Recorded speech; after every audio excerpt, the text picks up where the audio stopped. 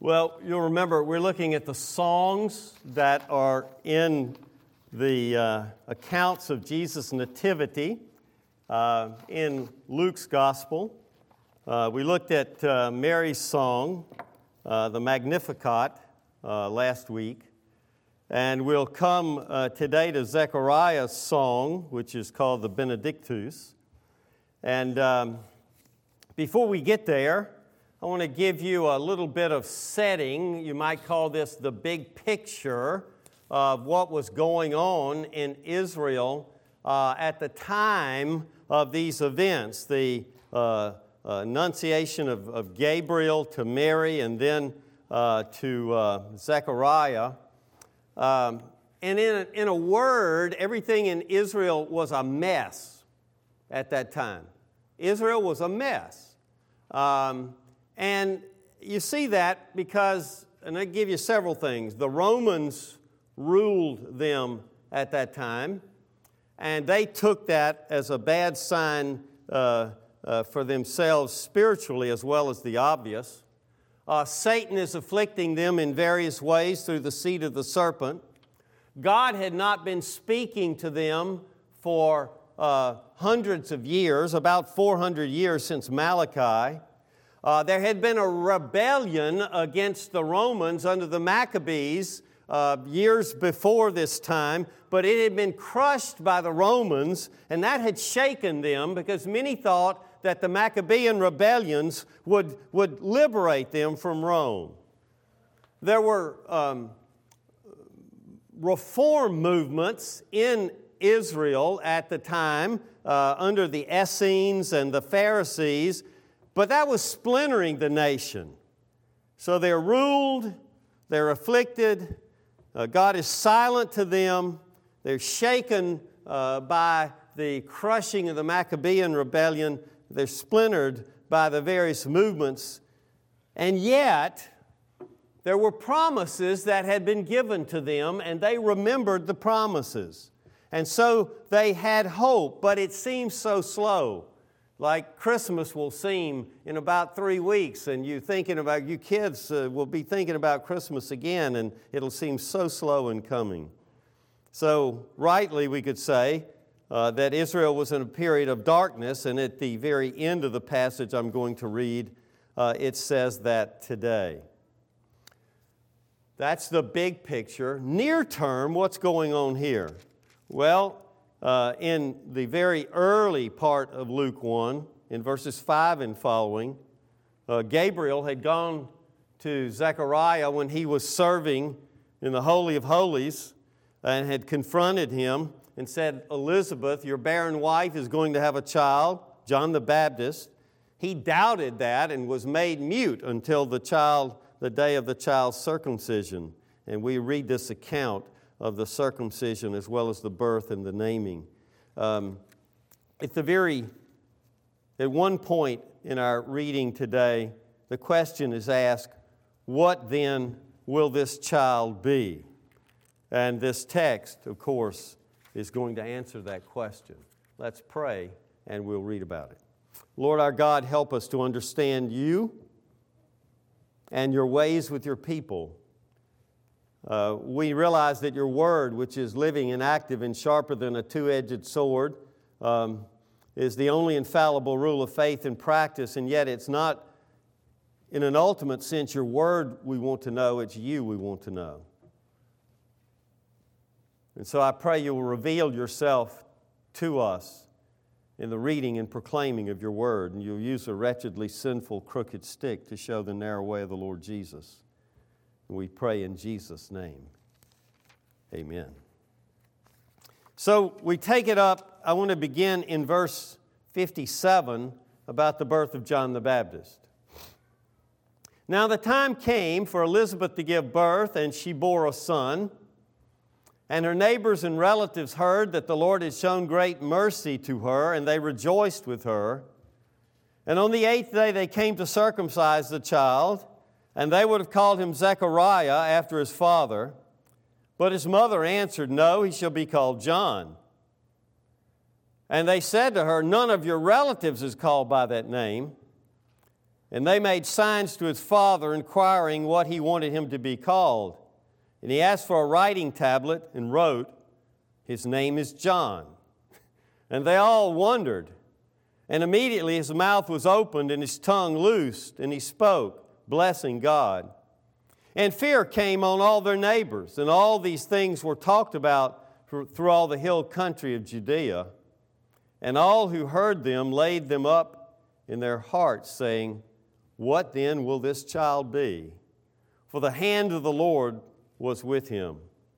And his father Zechariah was filled with the Holy Spirit and prophesied, saying, "Blessed be the Lord God of Israel, for he has visited and redeemed his people, and has raised up a horn of salvation for us in the house of his servant David, as he spoke by the mouth of his holy prophets from of old, that we should be saved from our enemies and from the hand of all who hate us, to show the mercy promised to our fathers, and to remember his holy covenant, the oath that he swore to our father Abraham, to grant us that we, being delivered from the hand of our enemies, might serve him without fear, in holiness and righteousness before him all our days.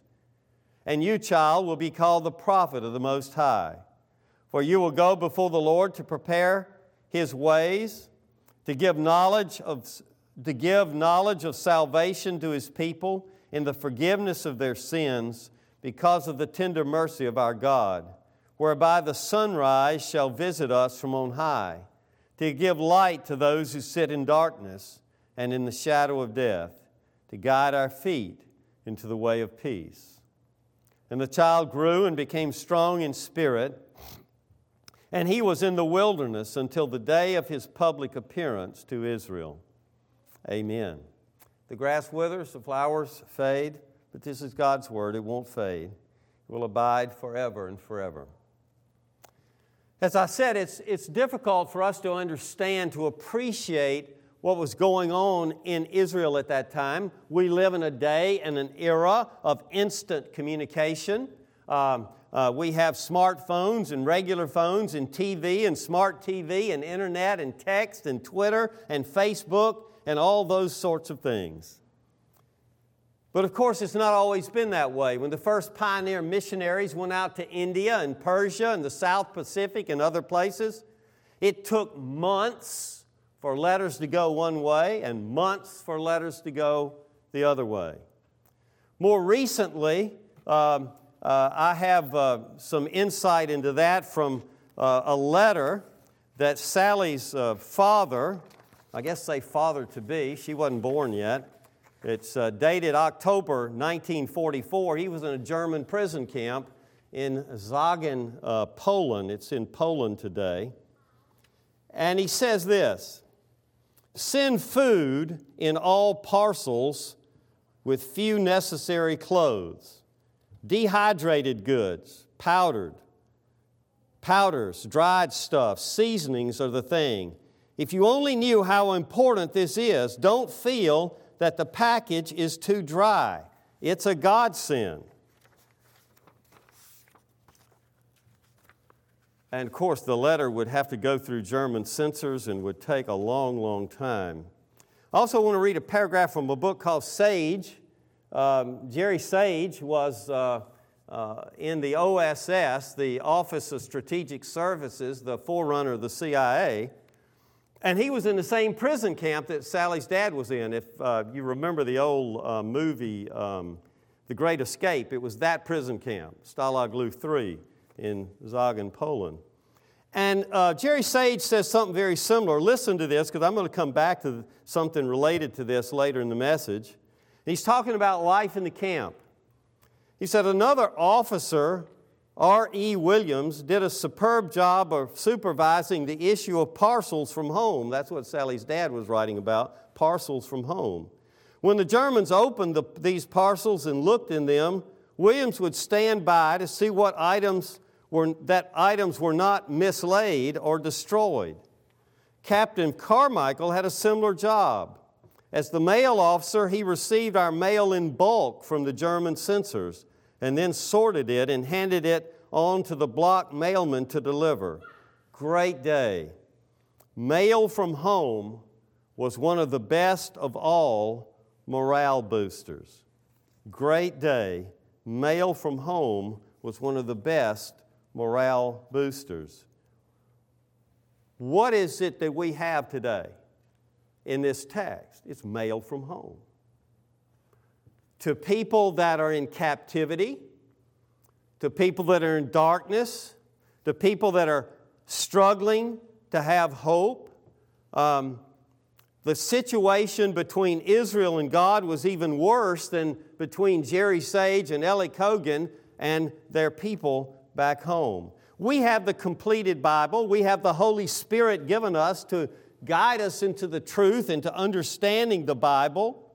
We as believers and those who are experiencing the priesthood of all believers can pray to God whenever we will pray to God. Back then, they did not have the same privileges, and of course, God does not text, Facebook, Twitter, or email. But God sent them new revelation in John, and then He sent them new revelation in Jesus. It was like mail call in a German prison camp, like receiving a parcel from home with goodies that give hope.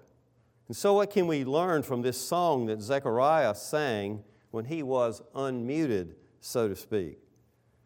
Well, the first thing he does is give thanks to God for Jesus the Messiah. In verses 67, 68, 69, and 70, he says, "Blessed be the Lord God of Israel." Now and that's verse 68. Normally we think that, well, God's the one that does the blessing, right? So why is he saying, "Blessed be God"? And it's set up in verse 64, something, "and he spoke, blessing God." Well, in this context, I think to bless is to give thanks. He is introducing a thanksgiving. He's just had a child in his old age. You might say he and Elizabeth had a fertility problem. The text says she was barren, but God heard their prayers. God decided to use them in His grand plan, and he's being told that deliverance will come, and that's all good news for Zechariah, right? It's all good news. I'm going to be a dad. This boy is going to prepare the way for the Messiah, which is a pretty significant place in the plan of God. None of us will have that significant place, I'm sure. And he says, "Blessed be the Lord, the God of Israel." Now, I want to stop there because you might read that. You say, well, if He's the God of Israel, can He be my God? Well, He is the only God, but He is not the God of Israel only. We find in the New Testament in Galatians 3 at verse 7, God saying, all who are of faith are children of Abraham. They took physical descent to be the main thing, but God says that spiritual descent is the main thing, that if you're of the faith of Abraham, you're a part of the Israel of God. And God will be your God. God will be your God if you will put your faith and hope and trust in Him. If you haven't already done that, I pray that you will. I hope that you will. I encourage you to that. And he is thanking God because God will send Jesus. That's in the middle of verse 68 on through the rest of this first paragraph. Now, look, notice carefully in verse 68, He has visited. That sounds past tense. He has visited and has redeemed and has raised up a horn of salvation for us. Why is he saying this that way? Well, when you interpret the Bible, one of the things you've got to deal with is what are called the prophetic perfect tenses or the prophetic past tenses.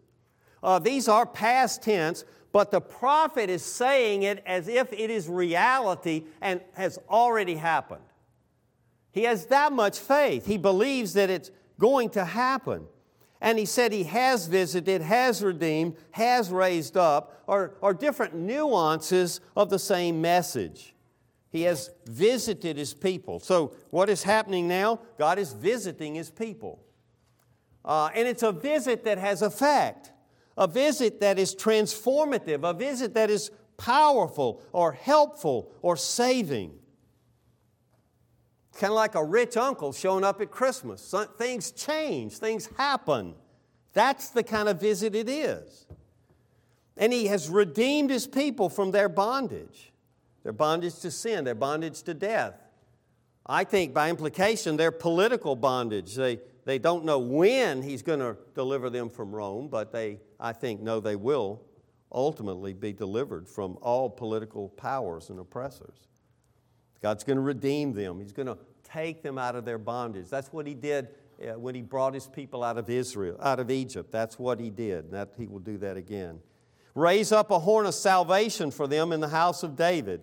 What is a horn of salvation? That's strange language to us. Sally and I were in the Lamar Valley in Yellowstone a few months back, and we saw an elk herd. And I don't know, 20, 25 cows, one bull, one big bull, one small bull. The big bull and the small bull didn't get along. And the big one had an enormous rack that he used to scare off the small one. Because a horn, you see, is a symbol of power. A symbol of power. A power that can make things different and change and defeat enemies. He's raised up a horn of salvation for them in the house of His servant David. And of course, Jesus came from the house and the lineage of David. That's emphasized in these accounts of the Advent. And so He's saying, look, He's raised up Jesus. He's the horn of salvation. He's the one with the power. He's the one that will defeat Satan and sin and the grave. He will win. He is the horn of salvation. It's a thanksgiving for all of that. And then in verses 71 to 75, he begins to describe the great salvation of the Messiah.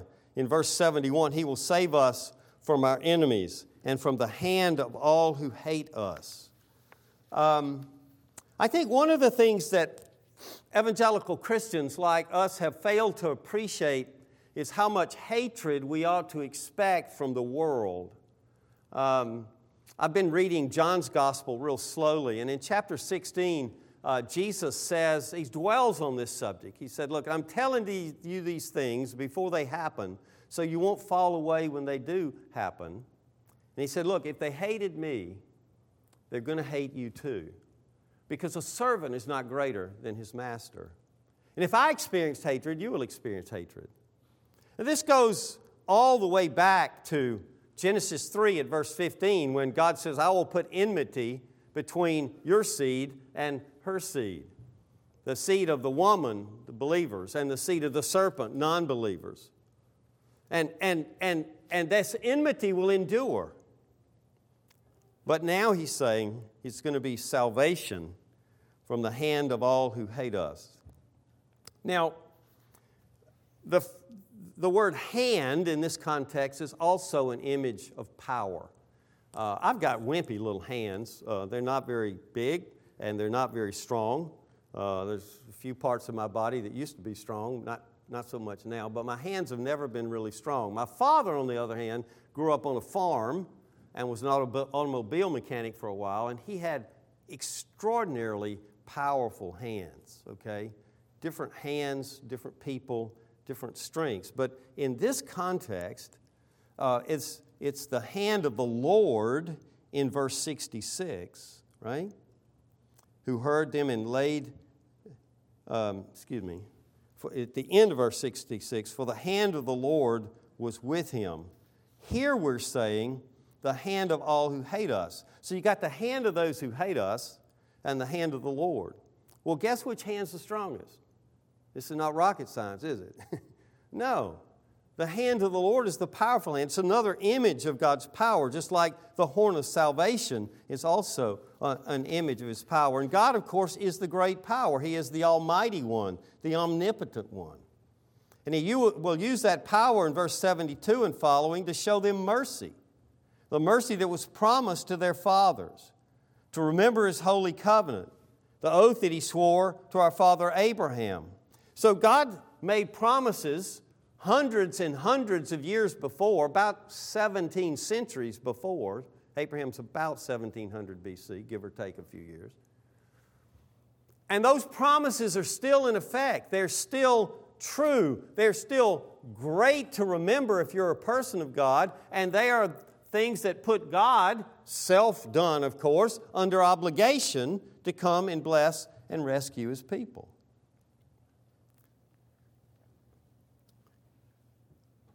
What will it cost God to be true to His promises? What will it cost God?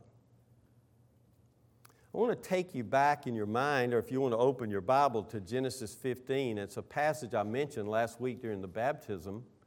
A passage where God is making covenant commitments to Abraham and to his descendants. And it's the covenant that I think is referred to here, to remember His covenant, the oath that He swore to our father Abraham. And so God in Genesis 15 says to Abraham that He's going to make Abraham's name great. He's going to make him the father of many nations. And He tells Abraham at one point, said, bring a heifer 3 years old, a female goat 3 years old, a ram 3 years old, a turtle dove, and a young pigeon. And He brought him all these, and He cut them in half and laid each half over against the other. If this was a movie today, of course, this would be badly rated, right?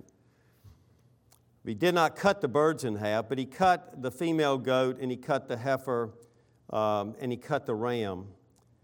And he laid them out, half here, half here, half here, half here, half here, half here. Abraham goes into this deep sleep, and there's this smoking fire pot that swings up and down between the halves. What is God saying? You might first say, something really strange, right?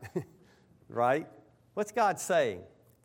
He's saying this: before I fail to be true to my covenant, I will cut myself. I will destroy myself. What did He do to be true to His covenant?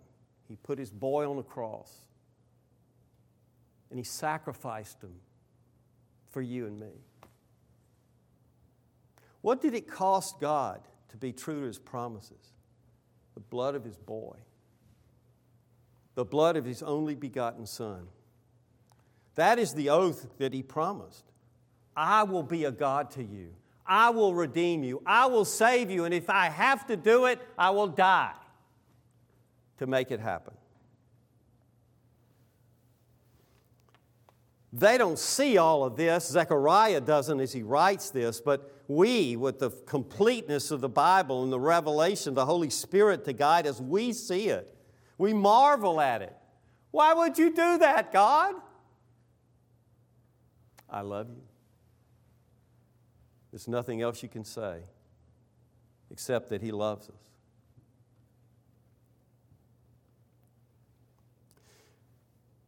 So He's going to be true to His promise.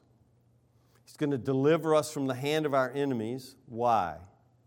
Verse 74 at the end, that we might serve Him without fear in holiness and righteousness before Him all our days. What is it to serve? A couple of things at least. Well, we talk about what we're doing now as we're in a worship service. And I remember the first time I ever thought about, why do we call a worship service a worship service? Because one of the ways you serve God is by worshiping Him. It's not the only way. If you limit it to that and you think, well, I've served God, now I can go live like I want to the rest of the week except for this 1 hour and 15 minutes or so, right? But it's more than that. It's to serve Him in all our ways, in all our days. In everything we do, wherever we are, we die to self, we serve Him. And we're to serve Him, it tells us, without fear. What fear? Without fear of who or what? Well, I think it's twofold at least. Again, I think it's without fear of our enemies, but I think it's also without fear of our God. That I won't be good enough. Of course you're not good enough. That's the reason Jesus had to die. Well, I'm afraid God's patience will wear out. He says in the gospel it won't. So we are redeemed, we are visited. God brings His powerful hand and His horn of salvation so that we can serve Him without fear, in holiness and righteousness before Him all our days, before His watching eye, in moral purity as a distinct people. I don't have time to draw those out. In God's view, we're to do this without taking a day off. Serving God is not something you take a day off from. Why would you want to take a day off from God? If God is the source of our blessedness, if God is the source of our hope, if God is the source of everything good, every good and perfect gift comes from God, why would you ever want to, quote, have a day off from God? Wouldn't make any sense, would it?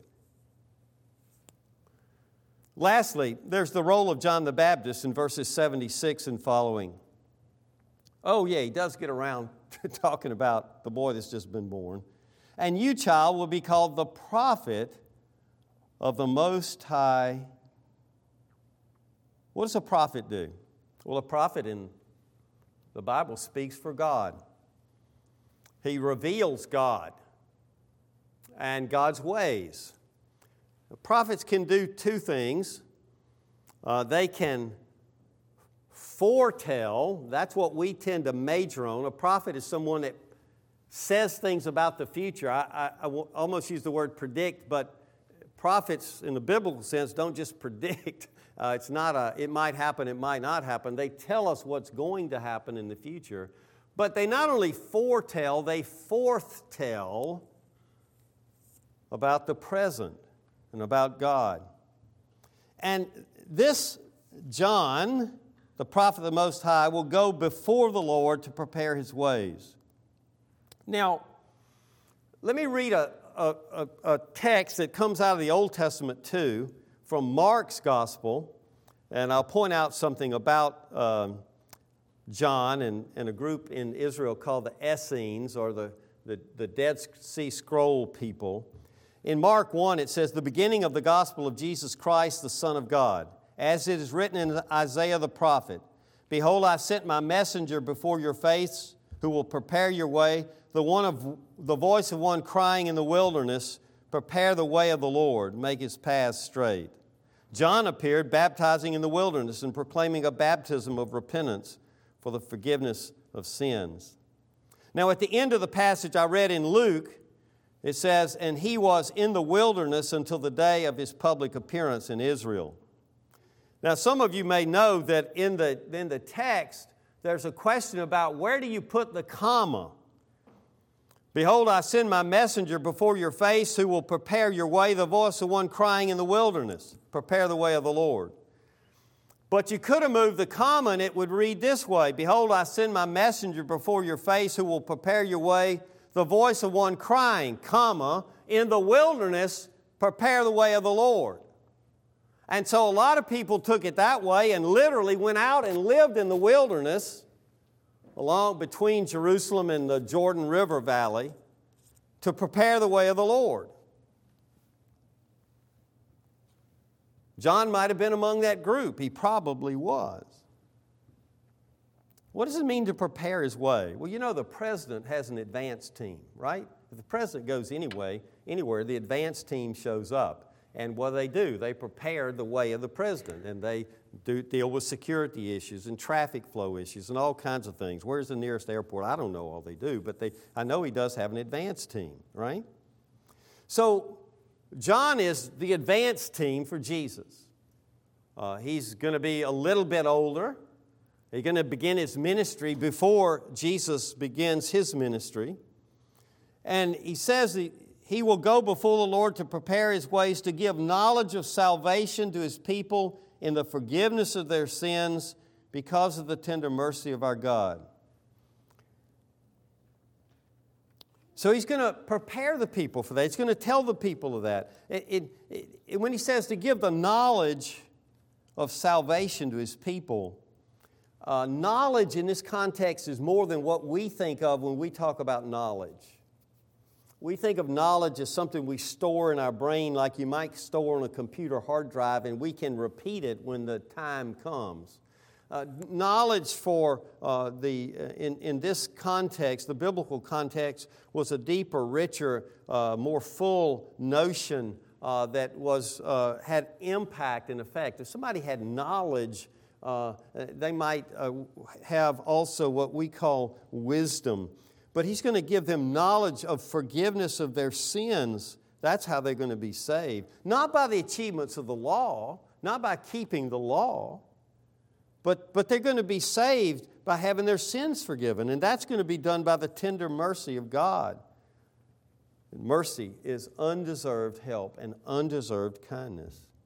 Jerry Sage, the guy that wrote this book, was captured by the Germans in North Africa, and he escaped. And he was captured in some other places, maybe Romania, and he escaped. And he was captured in Germany, and he was put in Stalag Luth III, and he tried to escape. And if they had known he was OSS and not a flyer, they would have shot him on the spot. But he kept escaping. And for some reason, they didn't shoot him for repeated escape attempts.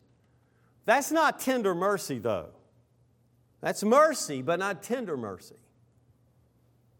Tender mercy is the kind of mercy, and tender mercy is what's mentioned here. Tender mercy is the kind of mercy a mother has for her child. Tender mercy is the kind of mercy that doesn't make you feel bad. Tender mercy is the kind of mercy that you want, that you long for, that people bless you when you give it to them. Friend, if you're going to receive Jesus rightly, listen carefully, please. If you're going to receive Jesus rightly or at all, you need to be prepared. You must know your sin and need. He had a baptism of repentance. We must know our sin and need. We must be hungry for help. Many, many, many people never make it to Christ because they never sense their need.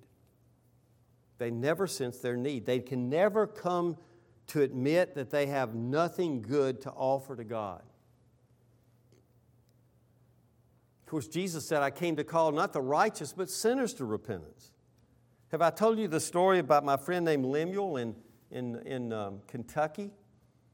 I told him once, I said, Lemuel, the big difficulty is not getting people saved. It's getting people lost. So lost they realize they need to be saved. He told me later, he said, I thought you were a nut when you told me that. But about 20 years later, he said, I see it.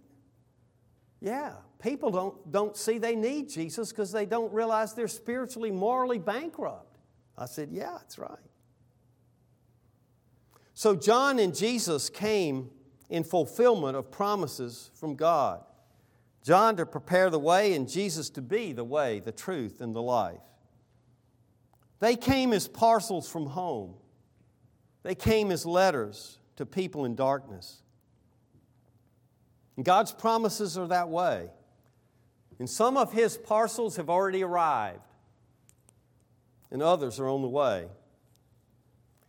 God's prophets are like emails that say, your package has been shipped. It's on the way, but there's no date given when it's going to come. Or it's like the man that I read in this book, R.E. Williams, that oversaw the parcels that came, the post and the postcards and the letters that came. But God ensures that they will be delivered by the death of His Son. All the promises will be delivered. There will be no porch pirates taking away the promises of God before they get into your hand and heart. They have guaranteed delivery and will arrive on time. All of them. They will not get lost on the way. But they all come, listen carefully, they all come signature required. What do you mean by that, Alan? They all require faith. To receive the promises of God, they require the signature of faith. And friends, now is the acceptable time to put your faith in Jesus if you never have. Now is the time to admit your moral bankruptcy if you never have. Now is the time to run up the flag, a white flag of surrender, and say, I have nothing to offer. I have no more power. I have no more hope than in Christ. Friends, we don't live in an era of instant communication, but we do have parcels and letters from God. And this is one of those letters, and John was one of those parcels. But Jesus is the main parcel from heaven. He came years ago, and He's coming back. As a matter of fact, the coming, I won't preach it this year. I've got a Christmas sermon about the two comings. The first coming makes absolutely no sense without the second coming. No sense at all. But the two comings, He came, and He's coming back. So be ready, watch, receive Him, and wait in faith. And do what Zechariah did. Rejoice too. Let's pray. Father, thank You for this message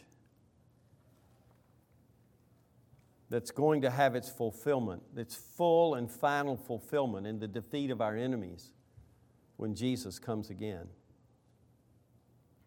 Lord Jesus, we thank You that You came in the first instance, in the first time, in humiliation.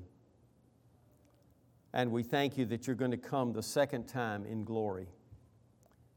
And You're going to defeat all of Your and our enemies. We believe by faith You've gone away to make a place for us, to prepare a place for us. Indeed, that You wouldn't have told us that if You didn't intend to do it. And so heaven will be a prepared place. And we thank You for that promise, that hope that carries us along through the dark days here. And Father, many of this flock are in dark days. People have talked about the Boatlers today, and there are others for whom this Christmas seems a long way from what Christmas used to be and from what they hope for. Lord, convince us that what we hope for is real and worth it, and help us to wait in faith till the final parcel is delivered, till You come again.